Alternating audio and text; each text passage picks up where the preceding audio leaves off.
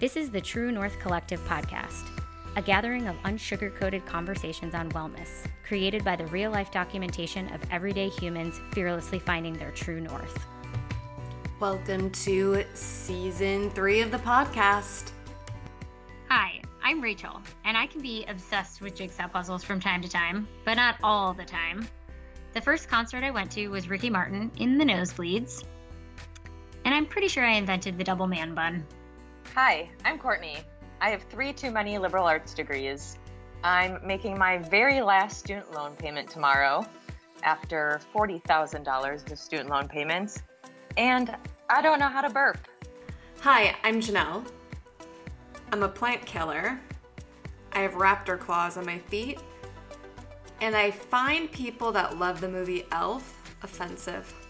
And we are your host of the True North Collective podcast. We're going to jump into part 2 of our conversation with Courtney Nicolay. If you haven't had a chance to listen to part 1 yet, make sure to check that out and then jump in for part 2. I'm just, I don't know, I guess I'm processing a little bit because, you know, growing up, I would say my perspective, even from this conversation, is shifting a little bit. I definitely would have been somebody who was like, I went to college and I learned to memorize, and was it worth it? I don't know. If I went back to school, I'd do it totally different, and I'd do a different subject and all this stuff. But as I'm hearing you talk about your experience getting into college and kind of the conversations that didn't exist that got you into positions that you kind of had to sort through and navigate later on. I guess I definitely was raised with the sentiment of like, you're going to college. Like that wasn't like an option not to. At least that's what I would have said. And so I went there, but how do I explain this? It's like, it almost feels like I went to college to learn how to get a job. I didn't go there because I had to, even though I did. I went there because I was supposed to, but I also went there because I wanted to learn how to get a job in the world. And I did. I was able to get a great job out of college. But I wasn't there just, I guess I'm realizing today that I didn't just go there and memorize. I actually went there as a preparation for a job that I did end up getting. And that there was a lot that my parents actually instilled in me that until now at 36, sadly, I think that if we would have had this conversation in my late 20s, I probably would have been like, oh, my parents were really traditional and they forced me to, you know, take this traditional path because da-da-da-da-da-da-da-da-da-da. And I might not have done that. And really, I think that the way I was raised, it instilled an understanding of, like, I understood the debt that I was taking on, and I understood what it was going to take to get out of that. And I, you know, they didn't like have all the money to get me through stuff, but, you know, I had to figure out my lows and celebrate my highs and figure out budgeting and, you know, but there was like a baseline conversation that existed in my family that I guess I'm realizing from this conversation that I didn't realize people don't have. I didn't realize people don't have. I don't even know if that makes sense, but I didn't realize that not everybody is raised with, it was just like an innate understanding. Even if I didn't know how to do it yet, I understood like the basics, and that has served me really, really well. And so I guess I'm having a moment of gratitude and humility and appreciation for, I can't believe I'm getting emotional, but for the fact that as annoying and as annoyed as I was for my parents being like, you got to get A's and you got to da da da da da. Like the conversations that I was in as a result of that really did set me up. And ultimately, I chose not to go to grad school, which they wanted me to. But for similar reasons to what you guys are saying around, like maybe I would have gone to a tech school. I knew that I had learned what I could from institutions to get my foot in the door, and that it was time for me to get experience because I'm an experiential learner. And I've known that I think in the back, I would like to go back to college, but I don't want to go back yet. My brother ended up going to grad school, but I knew it wasn't for me. And at the time, explaining that to my parents was not the easiest conversation because they did want me to just continue to pursue my education. And ultimately, they trusted me. And so I feel like I've kind of experienced both. But I have like an overwhelming sense of gratitude right now for the experience that I did have, even though I think up until literally right now, I would have poo-pooed. I would have poo-pooed the quote unquote pressure that they put on me to, do X, Y, Z. But, my heart is just like beating so hard. It's crazy. I guess it's like, I'm realizing that your perspective on your situation always has an opportunity to shift. As you grow and as you learn more. And I think that's kind of what you were saying too, Court, just about like, it's not that you regret your education because it got you to where you are right now. And the more you give yourself the space to unpack the experiences that you've had, instead of just becoming a victim to it, but really understanding it from in a new way as you learn more, there's a lot more depth to all of it. And it isn't as black and white as it can seem on the surface. So I'm having like an existential moment. So yeah. I loved that. And I feel like I have so many questions and so many comments, and I want the gratitude to stick, but I just have a follow-up question. Yeah, ask it. Do you think that if there's an expectation from parents that you are going to go to school, and if they place that much value on it, that by the time you enter college, that they should have a fully funded tuition fund for you, if that's an expectation, that you shouldn't have to take on debt to follow a path that they're basically placing you on? I mean, I'm fully responsible. So I think younger me would have said, hell yeah, like if you're going to force me to do this, then you got to fucking pay for it. And I'm sitting here now saying I'm a fully functioning human. And at 19, if I felt like that was not my path, I was in full responsibility to be able to say no. And that's what I did going into grad school. Whether or not I had, the wherewithal to be able to have that conversation, that's a different conversation, that's different. But again, I don't think it's as black and white as that. And I don't think that my parents would have, like, if I said to them, like, this just doesn't feel right, I really, like, again, at the time, I probably would have been like, they're trying to force their ideals on me. But now, far removed from it, I know that they would have supported me. And I guess that's the other part that's got me choked up, is that for a very long time, I don't know if I really gave them credit for that. Because I can see now very clearly that if I had been adamant about that's not my path, they would have supported me. And that's actually pretty cool.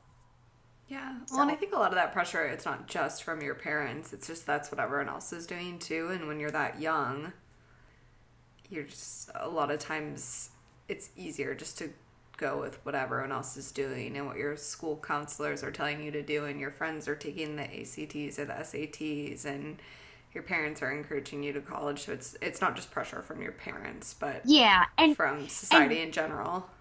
And I'm not, in this conversation, I'm not saying that the cost of schooling is warranted, or that like people should be forced to have to pay that amount of money in order to become a part of society that can actually like live. So that is, I don't feel like I have enough information to like have a very like appropriate response, but it feels disproportionate, the amount of money that education is, and it definitely seems like it's swung towards supporting the privileged and not setting people up for success, unless you have the money or the resources. And I absolutely agree with you. Like, I don't necessarily think back when I was going to school, like it wasn't looked at as like necessarily a good thing for, like, if you were going to a tech school, you kind of said it quietly, it was like, oh, I'm going to, whereas now a majority of the young people that I am friends with, that's like very, very normal. And I guess in hindsight, I would say,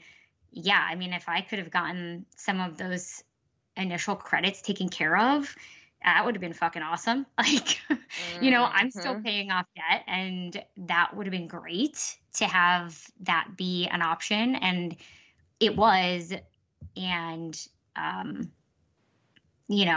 from a perception standpoint, unfortunately, that was not seen as like an okay thing, even though now we kind of know that it, like, you learn the information, and I don't know how much better is, I don't know.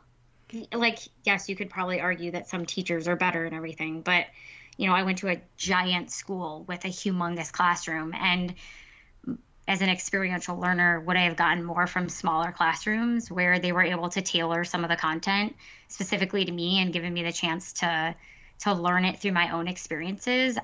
I probably could have retained it a little bit better. So, but I guess it kind of depends on the person too. So. Yeah, I always think with school too, I did not have an appreciation for a lot of my classes. I did get exposed to things that I wouldn't have had exposure to, so there's an appreciation there. But where I felt like I got the most value from my education was the people I met, the internship opportunities, the like organizations that I was a part of, which doesn't feel like that's what you're paying for in your tuition, but at the same time, I probably wouldn't have had the opportunity to have those experiences if it weren't for going to school and being a part of that community. So that's another way. And Courtney, I think you kind of touched on that too, that I always think about it when I'm like, okay, you spend all this money, and even if that one class didn't feel like the amount of money you put in matched the value you got out of the class, the people that you met and the experiences you had and the jobs that you had, that's actually where the value is from. So, well, my master's degree is in higher education administration, so I feel like it feels funny to kind of play devil's advocate for for higher education when my graduate education was focused solely on working with students at universities to ensure that they have a really positive experience. But no, I absolutely still see the benefits. It's just sitting here at 34 years old, still paying for something from 2003 to 2009. It's like, God, what other things have I paid for that long? But getting back into the debt side of this, I guess that's kind of, so I just paid off my last payment of my student loan last Friday. Crazy. So you did that so fast. I know, like, I want to hear how you did it so fast. Yeah. So, oh, man, I feel like when I'm given a plan, when I feel like I see something that's very logical, that I feel like is really doable, and I've seen that other people have made it work, that's when I can actually really grasp my head around it and be like, oh, I can do that too. That's pretty simple. So I'm not sure how familiar you are with Dave Ramsey. Do either of you know Dave Ramsey? Yeah. Uh-huh. I don't think I Okay, do. So politically and socially, he and I probably don't share a lot in common, but I'm not going to him for his political views. I'm just going to him for his financial advice. So he's been giving financial advice on the radio for over 30 years, and he's got these baby steps. And there's 7 of them, and it gives you just a really easy to work plan where you start at baby step 1, you work your way to 7. And one is just really simple. Do whatever you can in a month to be able to put $1,000 in your savings account as your emergency fund. So at the time when I was deciding that I wanted to do the Dave Ramsey thing, I started listening to his podcast every day at work. He's got like a 3-hour episode every single day. So I kind of really just went for it and was listening to him, I don't know, over 3 hours a day when I was running, when I was working. And at that time I had $18,000 in my savings account. And I felt like it was really stupid because I had $18,000 in my savings account and I had $21,000 of student loan debt. And it was just every day I'd log into my credit union page and I'd see what I had in savings. And then below it would be my student loan debt.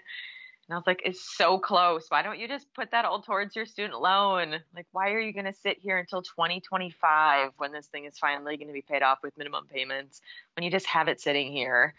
And you're not making any progress. Like, this money is not actually yours. What are you going to do with it? You're not going to want to spend it because then you at least had $18,000. And now if you go to Europe, now you only have $17,000. Why wouldn't you just freaking put it towards your student loan? So I just decided after I got my $1,000, which I already had because I had $18,000. So I just put the $1,000 in my little emergency fund. And then I read a book by Mel Robbins. It's called The 5-Second Rule. It's the cheesiest book you'll ever read. The book probably could be a short paragraph, and it does not need to be an entire paragraph or entire book. But the concept is that you count down 5, 4, 3, 2, 1, and then you have to move. You have to do the behavior that you want to do. There's something in your brain that flips once you count down 5, 4, 3, 2, 1 and move, that you're more likely to get that action done, that behavior performed, that habit formed.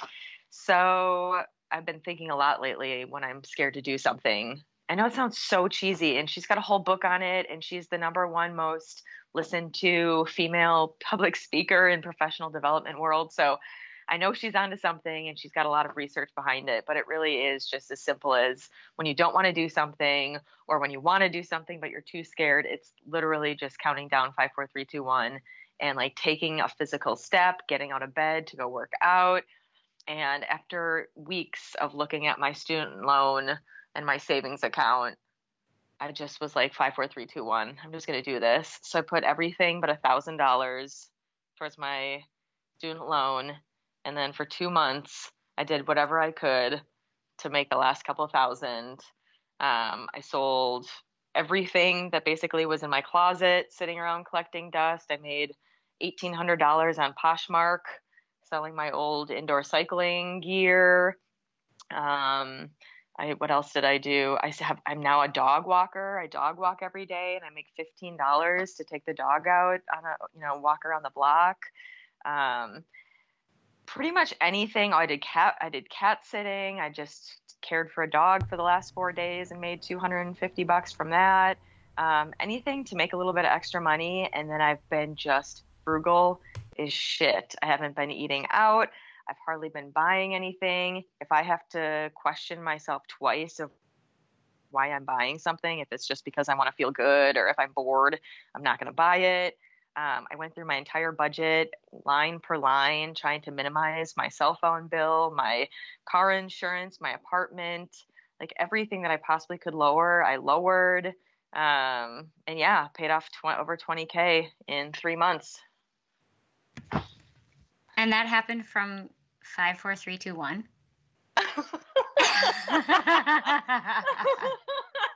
This podcast actually happened because of 5, 4, 3, 2, 1. After you asked me, I was like, to be honest, I thought I have nothing of value to contribute to a conversation to this podcast. I'm probably not going to say anything very clearly.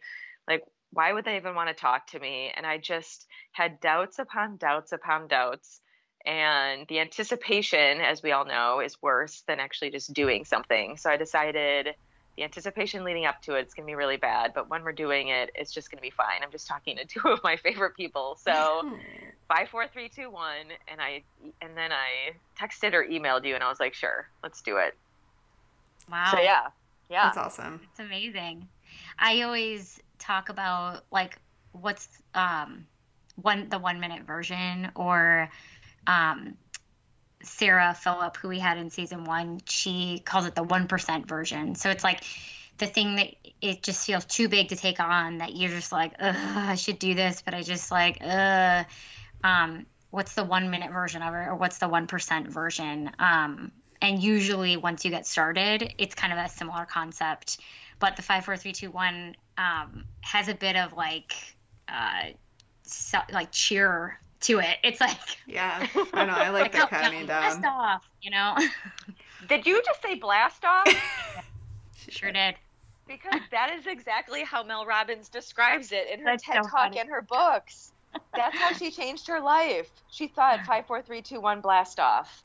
I mean, that is. It's true funny. though. You just have to start, like, you have to just do it sometimes. We like to just think, and then we make excuses, and just sometimes it's like the close your eyes leap, and you might not land perfectly, or you might totally fall, but you've leaped, and then it's a little bit less scary the next time you do it, or you know a little bit more than you did. I mean, that's this whole podcast for us. It's like us just being like, let's just fucking do it. Let's just fucking do it. Let's just fucking do it. We're gonna fucking doing it. We're doing it. We're doing it now. Yep, pretty much. So Every time. And I'm like, man, maybe that doesn't yeah. work. Maybe that's stupid, but it doesn't actually matter. well, and Because what we're I doing love it. about- We out here. Yeah. And what I love about what you're saying, Court, is like, it's not necessarily that paying off your debt and being 100% debt free is like the only way. It's one way, and it's very possible. And that's why I wanted you to come on here and talk, because it is possible, and you can do it, and you can do it fast. And like, you didn't just willy-nilly decide to do this. Like, there was a lot of thought that went into it, even though it might not have felt like that. Similarly to how me, choosing to go to college, like, didn't really feel like there was a lot of thought, but there actually, now that I look back on it, like, there was a lot of thought that went into that, whether that was through conversations with my parents or whatnot. And so you got to a place where you kind of had sussed out, like, there were options. There were other options for you. You could have decided to pay off in shorter increments, and then whatever, like, saved up the full amount, paid off only half of the amount you'd saved, and put the rest into, some sort of account that was going to garner you more money. Like, there are lots of ways to think about this. And what I love is the invitation to find your way that feels good to you. Because at the end of the day, yes, you can, like, put all these things on paper, and you can say, it really ultimately depends on what your goal is. And for you, financial freedom from debt was crushing your everything. It was crushing. And that was more important to have paid off than to have removed, to have that freedom exist for yourself, than to be trying to figure out, let's pay off part of it and put other money towards something that can grow. Like, that wasn't the place you were in. And I'll liken it on the flip side to, like, eating. Because for me, and Janelle and I talk about this quite a bit, it's like, when we first started doing this, we were talking about healthy eating, and a lot of times it can be like, I'm going to restrict and just eat these things so I can live to, like, whatever age. And for me, I get to a point sometimes when I'm restricting that I'm so stressed out about it that it's actually detrimental mentally and emotionally than if I just let myself have the fucking donut or whatever it is, fucking have the ice cream, and so I think just being able to find your way through the way that works for you, the way that, the solution and the goal that you're trying to reach, and giving yourself the space to figure out how you want to get there, because there are lots of ways of doing it. There is no one right or wrong way. There's different ways with different outcomes. There's different paths that allow for success in different ways, which I think I just said the same thing like 16 times. But whatever, I made a point. You summarized that perfectly. That's exactly where I was. I was kind of just Dave Ramsey. I find myself quoting him now more than I ever would like to, but I was sick and tired of being sick and tired. And honestly, I just had so many other goals that I wanted to focus on, which is ultimately what I felt like I needed to do this to kickstart everything else. And that maybe, I mean, I know that that's not reality because for the last decade I've been paying on my loans and I've been setting goals and working towards things, but I just felt like it was such a roadblock in the way of everything else that I wanted to get done. And one of my biggest goals is having the financial ability every year to be able to, you know, take at least one big international trip a year and a couple smaller, more national trips. And just having that balance sitting there every time I logged in just felt like it was like such a clear black mark on my ability to really do anything that I wanted to do. I just didn't feel like I was in control of my money. I didn't feel like I was in control of my future. I didn't feel like I was really in control, which is a terrible feeling. So I was like, you know what? I'm not gonna be able to work on anything else until this money's gone, until this debt's gone. And so for me, that was like step number one. And now that that's out of the way, I just feel like game on. What else am I gonna work on? Which is an amazing feeling. That's really Well, cool.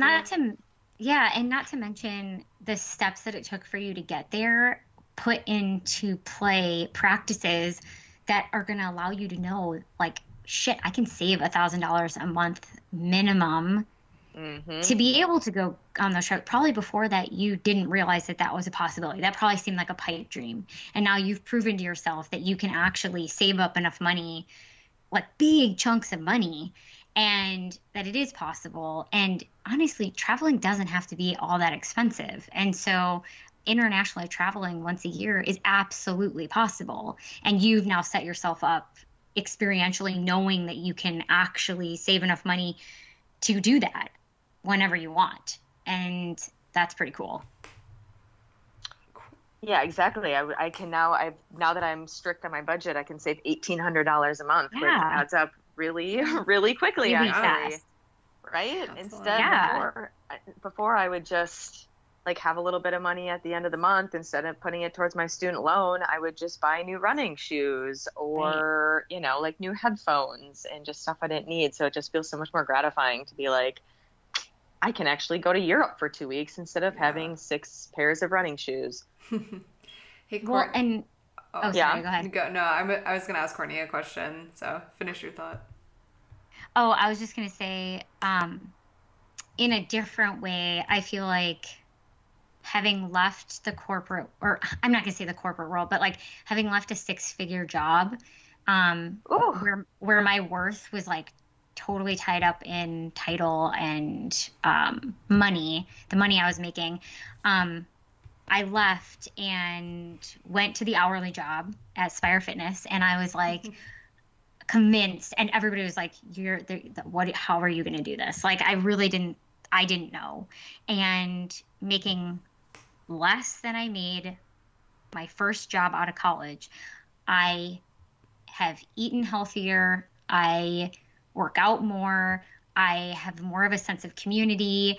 Like, so on the flip, I have over the past, as I'm, you know, kind of starting a new career path and building it from the ground up, and I'm learning how to live truly the best I ever have, the healthiest I ever have, with significantly less than I ever have. And I'm like, literally, I would be like, oh my gosh, I don't have enough money. I had 6 figures. Like, it's crazy how you can just start to accumulate stuff. And now that I know how to live off of literally pennies and live well, I'm excited as I start to grow my wealth back up, to kind of maintain the lifestyle at this lower monetary level and just put that money towards travel, towards investments, towards whatever. So it's a little bit different, but it's crazy what we can convince ourselves we need and in order to be fulfilled. And I literally have been living just fine for the past several years. Like I said, making less than I've made per year than I made my first job out of college. And sometimes I think about that and I'm just like, it blows my mind. And I'm like, remember this, Rachel, because you don't need 6 figures in order to, I mean, and I treat myself still. We go to Ragnar trips every single year. Like I'm still doing all the things. And so, if not more, because I actually have some flexibility to actually do it. So anyways, I think it's cool to give ourselves the opportunity to not keep the golden handcuffs on because we're afraid, and to give ourselves the chance to loosen their grip a little bit and let's just see. Let's 5, 4, 3, 2, 1 this and see what happens. What's the worst thing that can happen? I go back to the way it was, you know? Yeah. So. Courtney, what I was going to ask, and you don't have to answer this if you don't want to, but I remember at a Ragnar, you had mentioned, like, I think it was when you were starting to kind of kick off this process a little bit more, and you talked about how you didn't think you were going to live past a certain age, so it also didn't bother you because of that. Are you willing to talk about that? I mean, there's not a whole lot to it. It's so strange. So I had 4 friends die in a semi-accident when I was 16 years old. They got hit by a semi and all died on impact. And then like a year before that, my grandpa died of brain cancer. And basically, like in a span of a couple of years, I felt like everybody around me was dying. And I also have some psychic energies, which is something to include an hour and 28 minutes into the podcast, is that you have psychic energies. But we all do. Yours might just be more pronounced. I have more pronounced psychic energies. Yes. And I had a weird feeling the night that my friends died. And then I woke up that next morning to the call, and I had already kind of anticipated it a little bit in my head, which was weird. And then as time went on, a bunch of other weird stuff happened, and it just formed this thought in my head that I just could not get out, that I was absolutely convinced I was going to die before I turned 30. And so I never put a single penny into my 401k because I thought there's really no point. I may as well spend the money now. And that probably to some extent had a reason to do with why I was so bad with money from 20 to 30, because I just didn't really see, I didn't see me living past 30. And then what do you know? I celebrated my 30th birthday in Tokyo, Japan, and am now 34 going on 35. So apparently my psychic energies are not more pronounced than most. We're glad they're not on this topic. I think you actually may have told me that during your interview. See, I'm telling you. And I was like, I need her on my team. This girl's going to die soon. I better see how she is as an employee. I was 30 at that point. I was alive past 30, so. I think that's why you brought it up. Probably, yeah. I was like, God damn it, I'm still alive, Rachel, so I guess I've got to work. Yeah. You're like, I gotta figure this out. What? Now what? Yeah, it's funny. So now I'm not really sure that energy and thought was so off. So I don't know what to do with that now. You never know. Maybe you're headed for a path and you made one simple decision that moved you off that path. Or maybe, maybe. Oh, shit. Maybe, you know how like when people change, it's like that part of me died so that this next part could emerge. Did that happen around 30? Part of me died so another could emerge. Yeah. Did like an aspect of yourself die around that time? I'll have to dig into that actually a little bit later. Report back. Yeah, when I come back for another episode, I'll see what comes of that. Yeah. I know that you have talked a lot about your insatiable quest to find yourself, and how that's kind of impacted your professional life, your professional path. How have those two been inextricably linked? Wow. I can't believe I just said that. Good word choice. Yes, vocab. No, that came out of my ovaries. And insatiable and inextricably in the same sentence. My ovaries, so smart girl. My ovaries. That's who came up with that question. Wow. So I was so thrown off by the incredible vocabulary that I'm not sure if I got the question, but I'm just gonna talk. So yeah, as you've mentioned, I've had 29 jobs, and of course they're not all full-time career jobs. Some of them included the Fireside Dinner Theater and working as a token collector at a haunted house for a season. And what else have I done? I've done all sorts of random stuff. But yeah, so ultimately I have kind of taken a bunch of different directions. As I mentioned, international studies was what I studied in college because I was just really fascinated by learning about other people and other cultures. And then I went to grad school for higher education administration. And then I went back to grad school again and got another degree in nonprofit management. And I kind of have realized that I have an addictive personality. And if I'm into something, I feel like I need to be all in. I need to be the most educated on it. I need to get the most experience. I can't kind of just like nonprofits and volunteer there every now and then. Like, I need to create my own nonprofit and then go get a master's in nonprofit management and then work at a nonprofit the next year and then read every book about nonprofit finances and fundraising.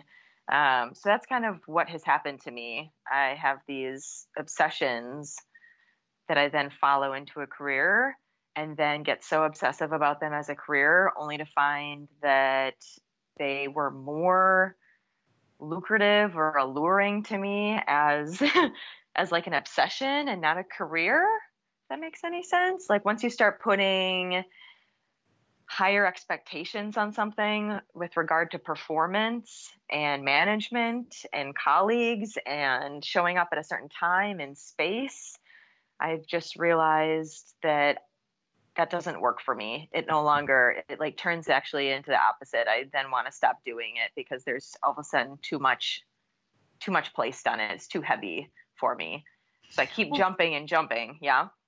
Well, what's interesting is that addictions usually form as a distraction from one's life, right? Would you say? And totally. So to have an addictive personality and then having that apply to the job, there's probably aspects of those jobs that spoke to you, but becoming obsessed and addicted to it, then you lose yourself in it, which is interesting because it's like you're seeking through the profession to find who you are, but ultimately the addictive way in which it's happening is taking you further away from yourself potentially. I don't know, I'm just like talking and unpacking it with you. It's kind of fascinating.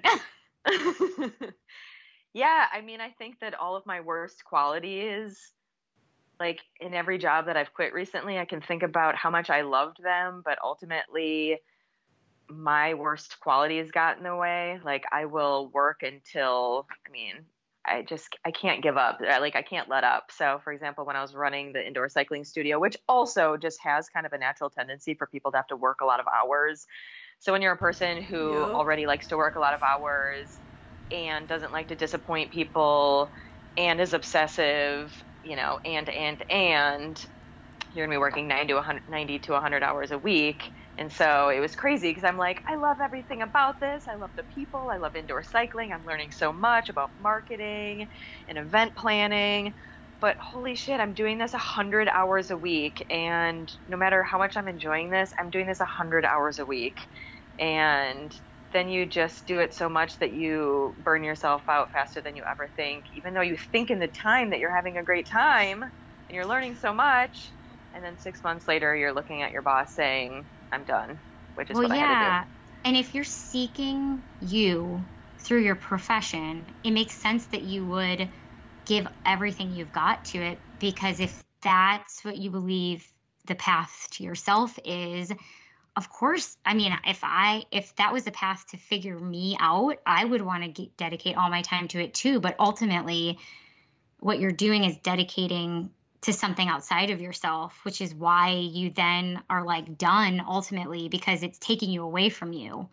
So it is interesting. Yeah, it is interesting now that you're at this biotech job, which, I know we've talked about it not necessarily being like your heart's work, but in you giving yourself the space to allow a job to just be a job and not a reflection of who you are or a quest to yourself, how that's giving you the space to actually find yourself outside of that arena, which is within, versus seeking outside of yourself.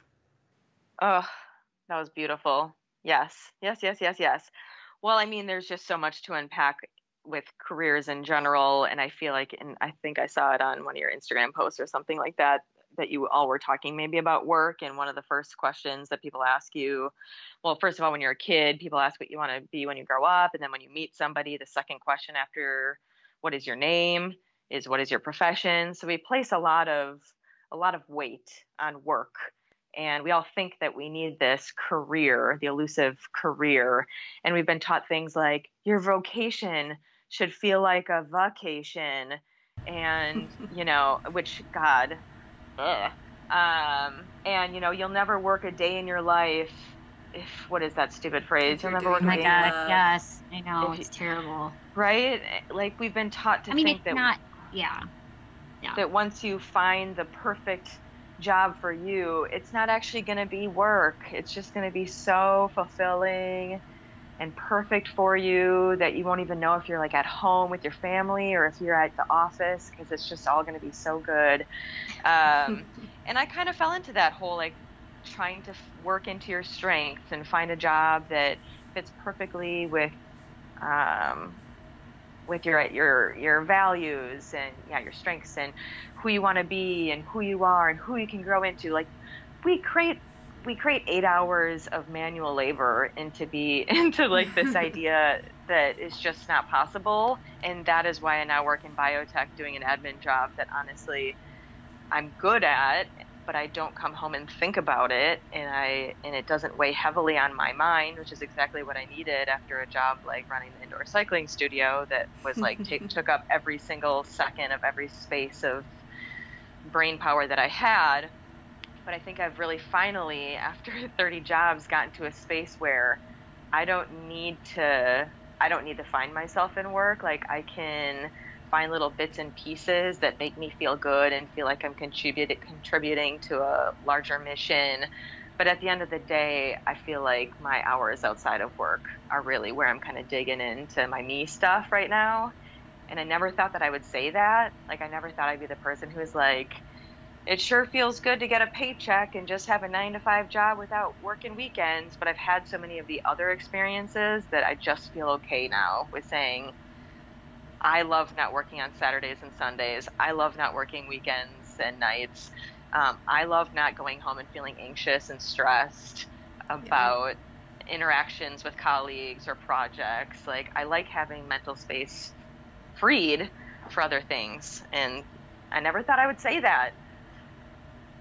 Yeah, and as much as like obviously having the paycheck helps from a stability standpoint, but what I'm also hearing you say is that for the first time in a long time, you actually have space to be with yourself. And like that is golden. Like that's priceless. Oh, that's going to be the quote of the day, the quote of the podcast. I like that.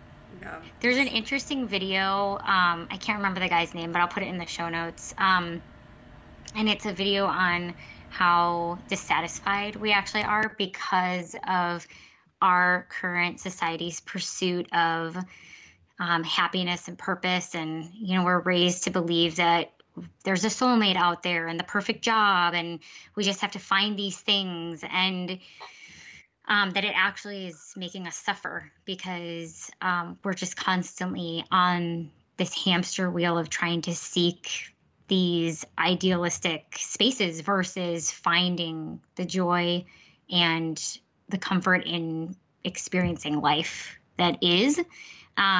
It's really interesting because, I mean, even like from a psychological standpoint, like they moved into positive psychology, and it's like, how do we turn this into like anything that's negative, anything that isn't, your dream life is shit. And nobody's saying that, but they're saying it as a result of like making positivity and happiness hierarchically better than sadness and frustration and monotony and boredom.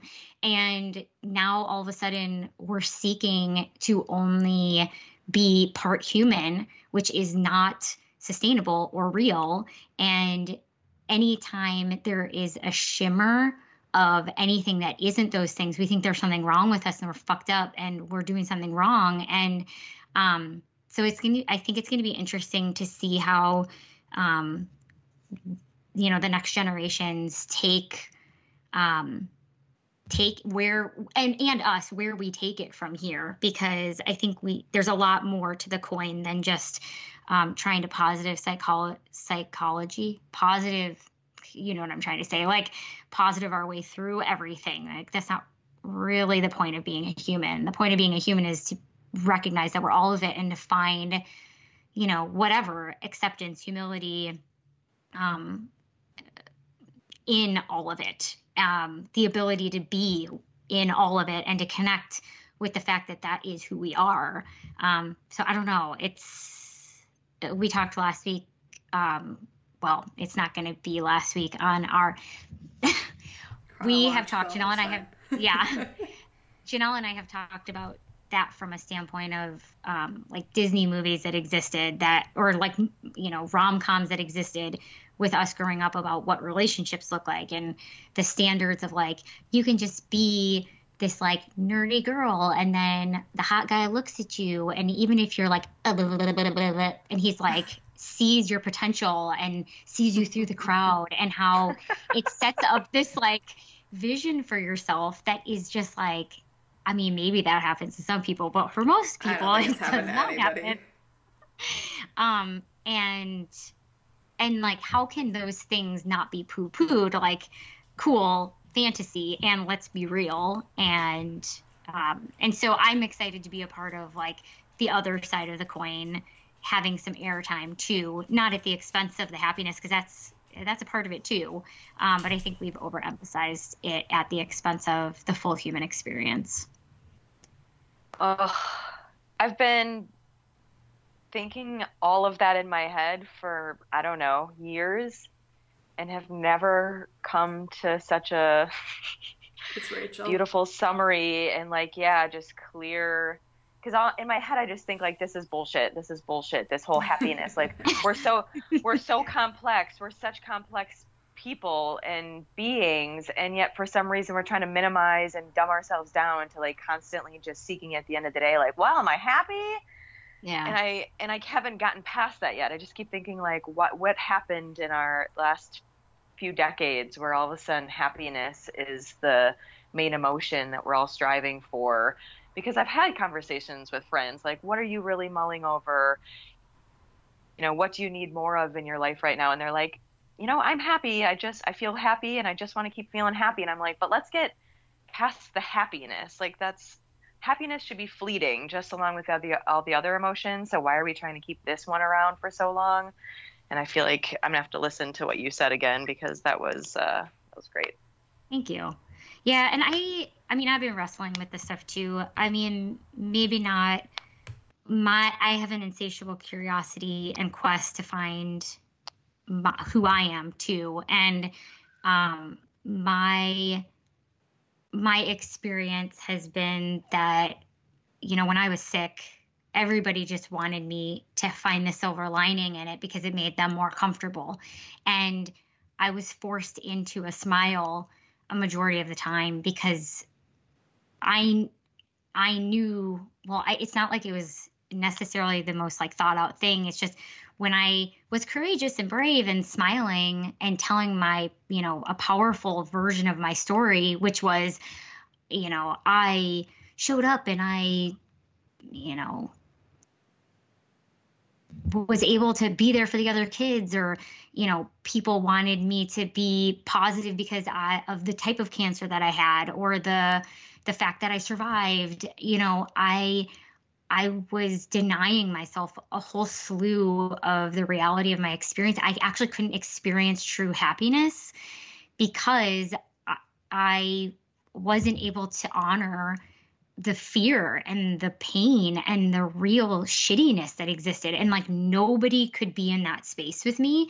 And so I just found this half-assed version of happiness. And then I got stuck in this like numbed out center.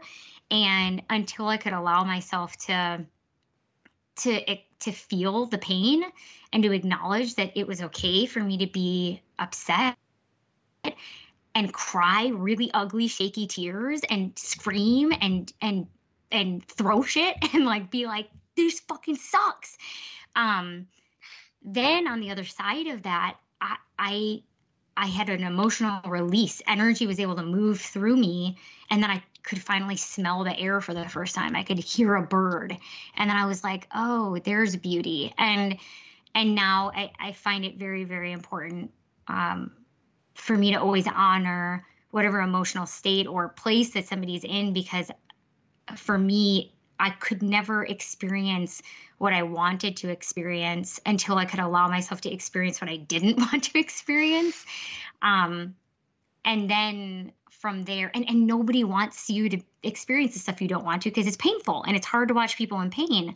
But the only way for me to experience that happy stuff truly was to be able to experience the uncomfortable stuff. And now when I'm in like a tough spot, I know this is a cycle and this is an infinity symbol. That's what it is for me anyways. And right now I'm experiencing the crisscross, and so allow yourself to be here, because if you don't, you're actually going to be stuck here a whole hell of a lot longer. So appreciate being in the crisscross right now and like honor it. And then usually it could flow around a little bit more quickly. So yeah, it's important. It's important. Oh, I am feeling very wise. My ovaries really are. Good job, ladies. So yeah, kudos to that. I know that we probably have to close up here soon, but I just have a question for both of you. So is that okay? Of course. No, just kidding. Yes. So we didn't really get into it today, but we did talk about my insatiable quest and yours and all of our insatiable quests to be better. And so one of those things that I'm doing is trying to create more healthy morning and evening routines that involve things that I really enjoy that can help me be a better person. And the book that's kind of impacted me most is called The Miracle Morning, and it's got this series of things that you should try to do, because in case you didn't know, the first 2 to 3 hours after waking up are the best, most productive hours for your brain. And lately I feel like I've been sleeping in too much to really take advantage of those first 2 to 3 hours, those early hours. So anyway, I've been reading a lot of this author, Hal Higdon, who wrote The Miracle Morning. And in that book, he talks about having a level 10 life. And he goes on to say that when you think about your level 10 life, it means that you're trying to reach your highest level of satisfaction in 10 different areas. And so he's got a list of 10 different areas of life, including spiritual growth, personal development, self-care, relationships, family and friends, spirituality, fun and recreation, career, finances, etc. There's 10 of them. And so I did this little activity tonight where I had to rate myself on a scale of 1 to 10 in all of those categories and where I truly think I am right now with regard to satisfaction. And I gave myself mostly 4s and 5s. But then as I was doing it, I was kind of questioning the whole activity to begin with, because then I thought, can you ever be a 10 out of 10 in all areas at once? Or would you ever want to be a 10 out of 10? Like, is that the goal? And so I'm kind of curious, do you two think that you can have a level 10 life where every category of your life is a self-assessed 10 out of 10? Deep. I'll let you answer first, Janelle. I have a response, but I'll let you go.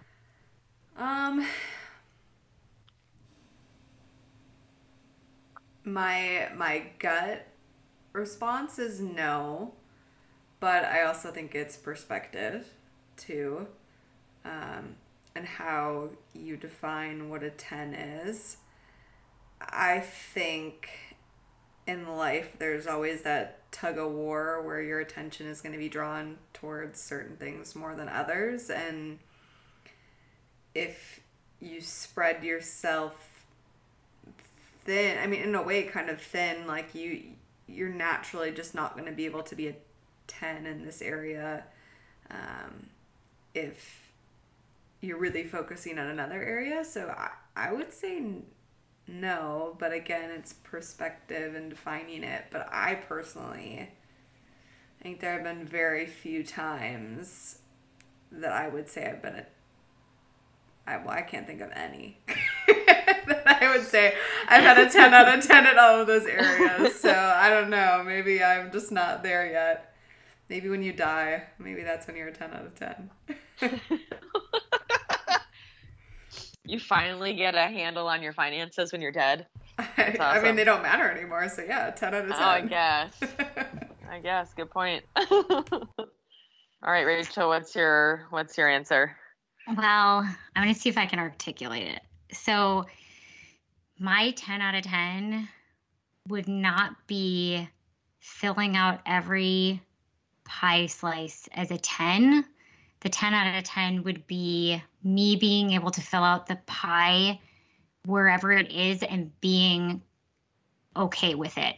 Like that to me is a 10 out of 10, is being able to take life as it is and work with it.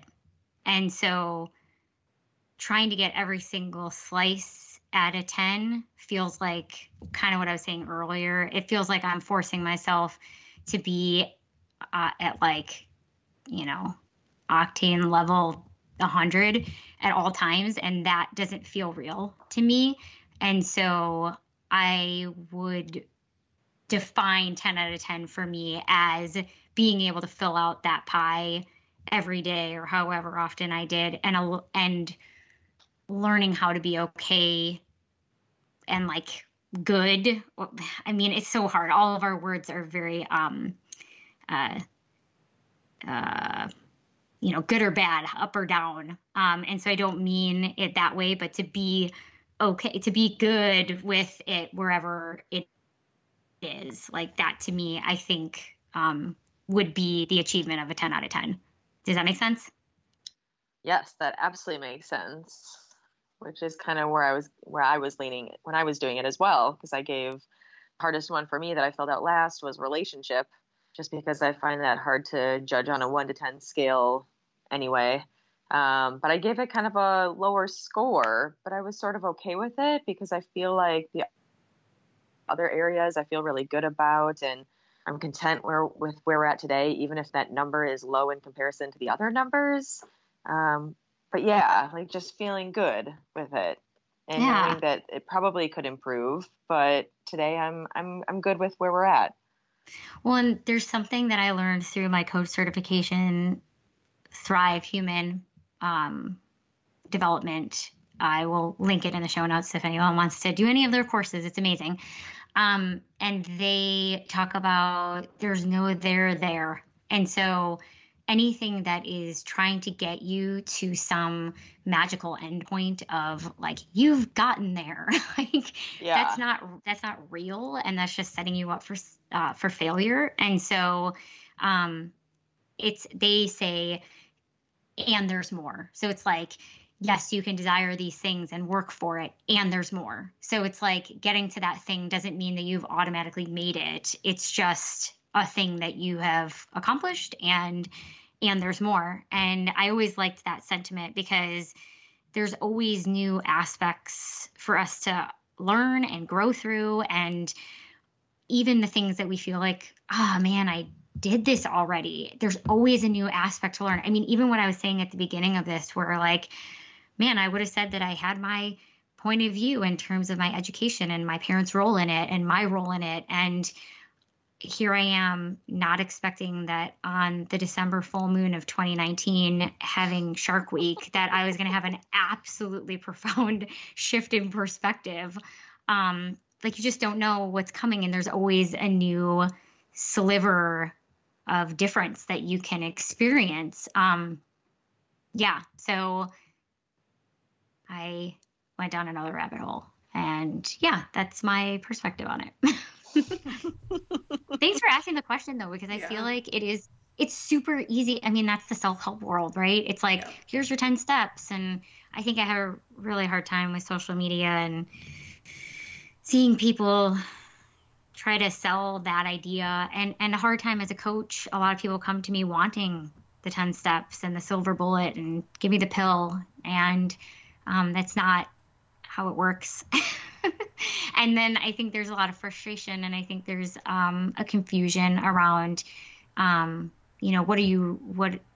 am I paying for? And that's just, there's a lot of that stuff out there, and I haven't found any of it to be sustainable. And so I think aspects of it are absolutely worthwhile. And I'm not saying don't try any of it. Absolutely try all the things that you're inspired to try, and then use your own discernment and figure out your own combination based on the day. I too play with morning ritual. I call them rituals because habits and routine makes me want to throw up because I have a very strong rebel instinct.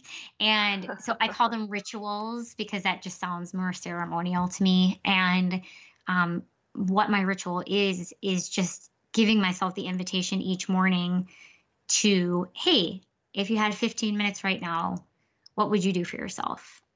Do you want that 15 minutes, or would you prefer to just move on with your day? And so even just that invitation, and then if I do want the 15 minutes, asking myself, what do you need? And then some days it's meditation, some days it's a walk, some days it's watercoloring, some days it's Marco Poloing Janelle, it's just giving myself the flexibility to meet myself where I am versus having to have it be some perfect formula works for me.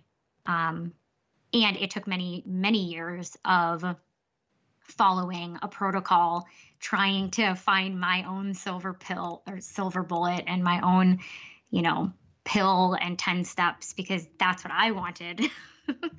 And ultimately recognizing that I needed to 5, 4, 3, 2, 1 blast off in my own way for myself, not in somebody else's way. So.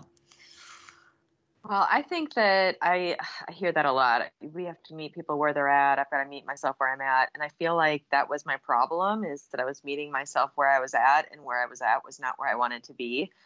And I was waking up late and rushing out of the apartment to get to work. And then I was distracted at work. And then I get home and I wouldn't want to work out, and I would be like, well, I'm meeting myself where I'm at. I'm just, I had kind of an off day. I woke up late and just don't feel like running today. I just feel like sitting here and reading. And so for me, meeting myself where I'm at actually makes it feel like I'm not challenging myself, where I'm kind of like giving in to, does that make any sense? I feel like I'm kind of giving in to,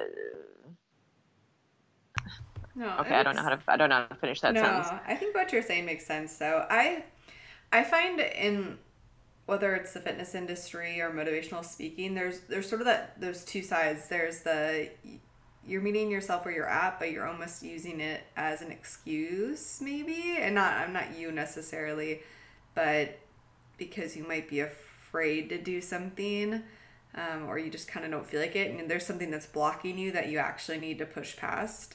And then I think there's also the other side of the spectrum sometimes, where people are just like, I have to get to that 10, and they're not in the moment being happy or just even aware of where they're at now. So I mean, people shift back and forth. I've been in both, where you kind of have to just have the awareness of, am I afraid of something? Am I making an excuse for myself?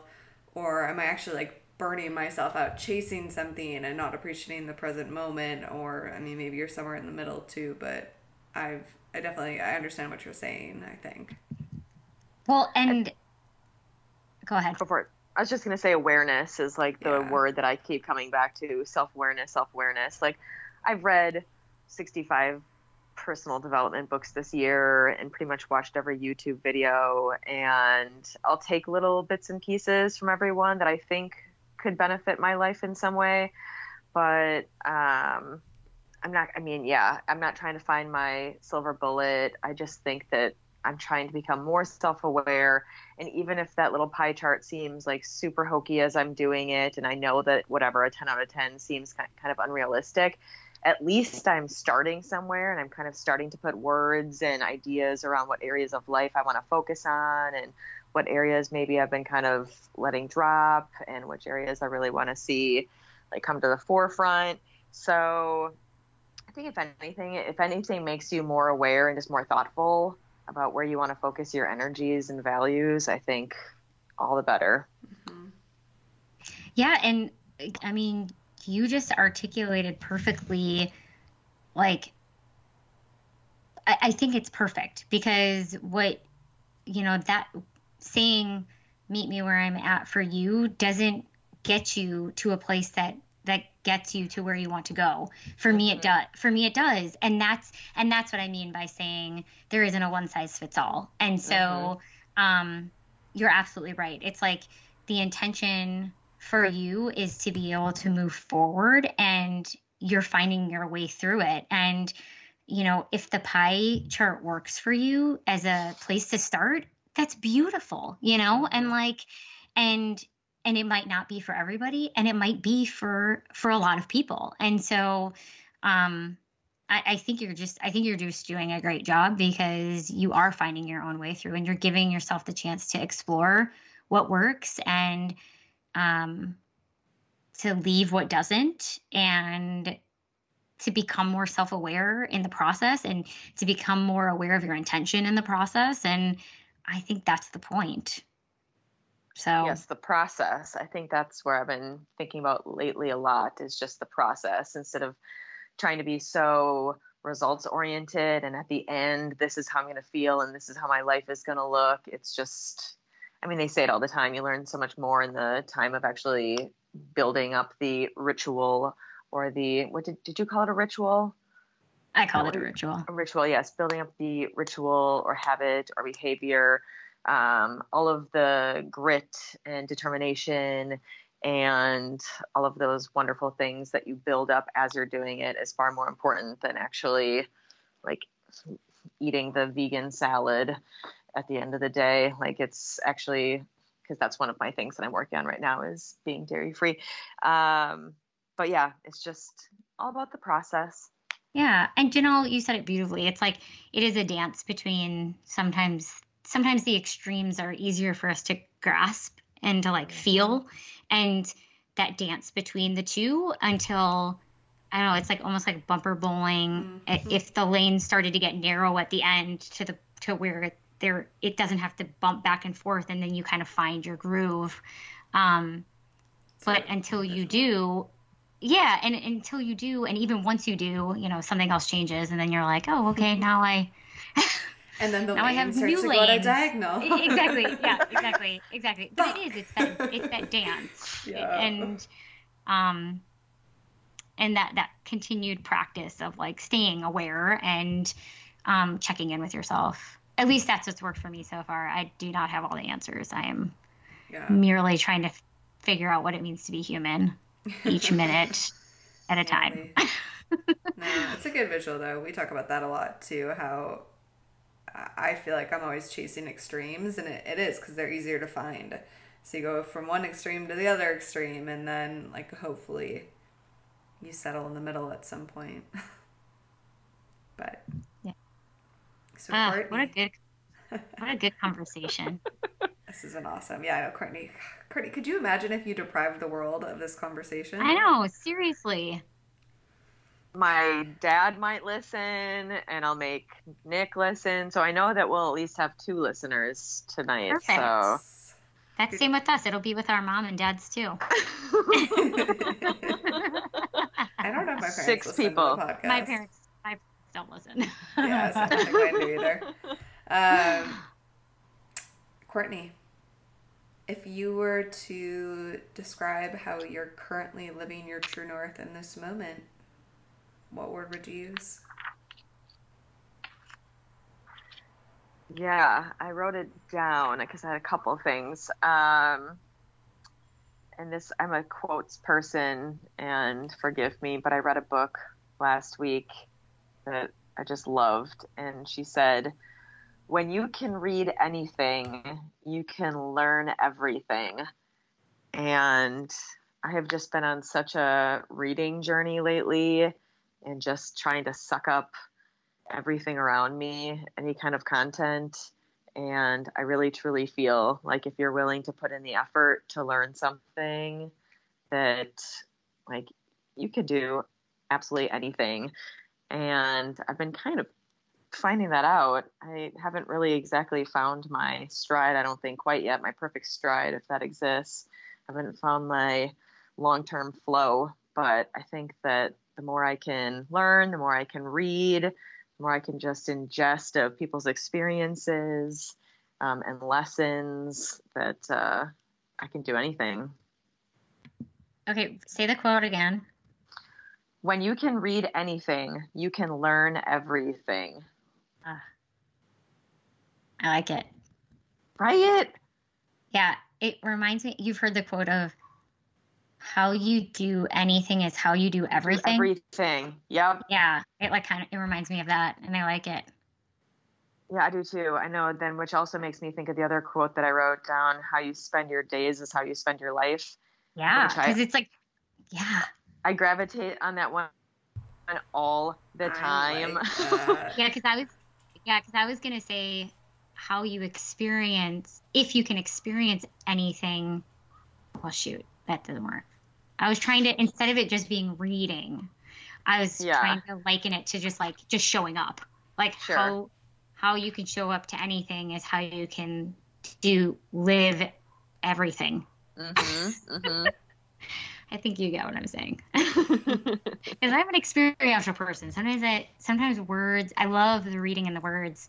Sometimes there's just not words. No, I agree. Yeah, sometimes you just got to do it. Yeah. But yeah, how you spend your days is how you spend your life, which can be inspiring, and it also can be like extremely heartbreaking and debilitating, because when I think about how I spend a lot of my days, I'm like, Hey, Court, No, I don't know. Have you heard of Tantra philosophy? Tantra philosophy? Ooh, go on. I mean, I only tertiarily know it, but tertiarily. It's the words. Yeah, isn't that like on the fringe, second, third, on the edge? Yeah, kind of. My mom loves Primary, vocabulary, so it's tertiary. Oh my God, I hate stuff. Anyways, what I was trying to say is, the idea is that a lot of times people are like, I need to die, or not I need to die.